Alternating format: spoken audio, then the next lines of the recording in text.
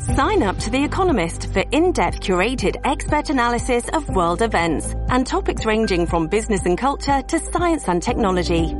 You'll get the weekly digital edition, online-only articles, curated newsletters on politics, the markets, science, culture and China, and full access to The Economist Podcast Plus. The Economist is independent journalism for independent thinking. Go to economist.com and get your first month free. It's a common sense recap of the big stories. It's Katz and Cosby on 77 WABC. And now a new surprise guest in the studio by himself, all 6'8", is it, or 9? We got Dr. 6'5". I used to be 6'7". Did that change recently, or has that been? It's a long story. We have Dr. Peter Michalos, and doctor, there's so many things to talk about. Where do you want to start? Well, I want to start by saying that I had to work at Rikers Island maximum security and survived 2 riots to pay back my medical school loan. So I'm going to start demanding loan reparations. And the program seems to be 1-800-BUY-A-VOTE. Very good. The other thing that we're going to talk about. It works. No, absolutely. Well, yeah. We all have to remember what Margaret Thatcher said back in England. She said, "Gentlemen, the problem with socialism is that eventually you run out of other people's money." I know. So that's one of the best lines in history that I always remind people of. Mm-hmm. And like Betsy DeVos said, you're spending your great-grandchildren's credit card bills, and you're putting bills on the future generations. And it's not fair to those of us who worked midnight to 8 shifts trying to pay off these loans. But you're talking common sense. People just vote their pocketbook. Yeah, they hear free and go, okay, I'll take that. No, what I don't like is that when they make the proposals and then after the election, then they say, well, it really wasn't possible. So that is a little bit, that just concerns me. And again, I'm a registered independent all my life. I don't care about politics, but we have to do what's fair. So I try to run common sense. I'm not, actually, there's a compromise. Like, for example, nurses, we have a shortage of nurses. And, there are programs where you might give some loan forgiveness to people going into nursing in underserved communities in certain zip codes where we need people, where we need doctors, where we need nurses, where we need EMS. So I can see helping those people and granting some, so finding some middle ground possibly to incentivize people because we've lost so many people. When we had those severe COVID restrictions, the vaccine requirements, Florida gained literally about 3,000 New York nurses and physicians' assistants that nobody really talks about. And a lot of cops, too. They were like, come on down. 1,400 alone on Long Island left and went to South Carolina, Texas, and Florida. So we had a real brain drain that we have to find innovative ways, and one of the ways is through scholarships and possibly some types of loan forgiveness, but getting on to other interesting things. One item I wanted to ask you, one of our friends called yesterday complaining that the solar flares are not raising the temperature of the planet and causing anything. What do you think? Well, solar flares only contribute a small portion. It's mostly UV light and the light itself that contributes. But sometimes we have periods of something called solar minimum, for example, from 1750 to 1850, where the planet actually cooled down. And we do know that we have periods of increased solar activity.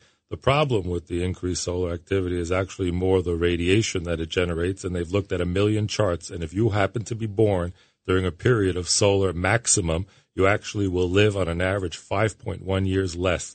Why? Because when you're in gestation, meaning you're cooking in your mama's oven, the radiation actually damages our DNA and causes epigenetic changes and increases the risk of cancer. And this is just the science. How do we find out again? How do we find out? I want to see that chart. Yeah, I want to find out. I want to know where I was born in. How do we find out? That's 5 years. That's a long time. Yeah. You can look it up, and there's also a website called spaceweather.com, and you can actually sign up for text alerts. And a friend of mine the other day who's on it sends me the alerts, and on the 18th there was some peak solar flares, and John sent me some beautiful pictures that Dr. Sky sent him, where you see basically the sun has these blips of solar activity. So when you have alerts, and it should probably be as part of our weather reports, that mothers who are gestating and young children and people who are at risk, it's probably better, believe it or not, to stay indoors. And that's why space travel to Mars, one of the limiting factors is that it's the radiation that won't allow us to get there. Right now, spacecraft are lined with something called polyethylene, and they also use something called Mylar sheathing that allows people to stay in the satellites and the space stations. But the reality is that the human body, again, as we talked on WABC, our technology is ahead of our biology, and our human bodies and radiation just don't mix. We're alive because inside the center of the Earth is metal, molten rock, and we're spinning 1,000 miles an hour as we're sitting here, and we're going around the sun at 60,000 miles an hour. And that spin generates an electromagnetic field just like a motor does, and that magnetic field is actually like a force field on Star Trek, and it repels all that radiation, and that's why we're whoever our creator is, I mean, he created some planet. It is, and it actually tilts every couple of thousand years, and the slightest tilt, the more it's the obliqueness, and the more it tilts, that means you get tilt closer to the sun, and those parts of the planet, guess what? Get a lot warmer.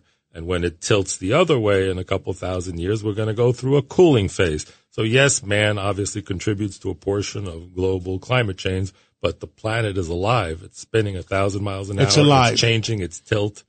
And Wow, really? You always have the best stuff. I always love your stuff. Our creator, which we call God, really done a good job. Amazing stuff. And by the way, I just want to say, we always have you on the show. We love having you. Every time you tell us, we're writing down, I feel like we learn so much when you're here, Peter. It's amazing. Well, I loved him, but I just found there was a solar flare June 1st of 1960.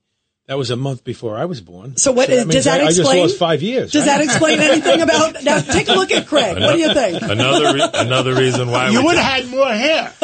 June 1st of 1960. That's a month and a half after I was. Well, that's why it's important to do annual physicals. A lot of people didn't get them during COVID, and that's why we're seeing cancer rates up. And we remind people they even have a test now, the Gallery test. You can check for 50 cancers with one blood test. So if somebody's born during peak solar flare, why not check that blood test? You catch something early, you can save your life and catch things early. I've helped 3 people we spotted with cancers. One person with an ovarian, one with a bladder, and one picked up a prostate cancer. I had told Can I get that test tonight? You can get it. What are you doing after the show? Maybe 6 o'clock we can do that? The technology exists now. Early screening, and get your annual physicals, and keep listening to WABC for more health tips on how to stay alive. That's the important thing. Yeah.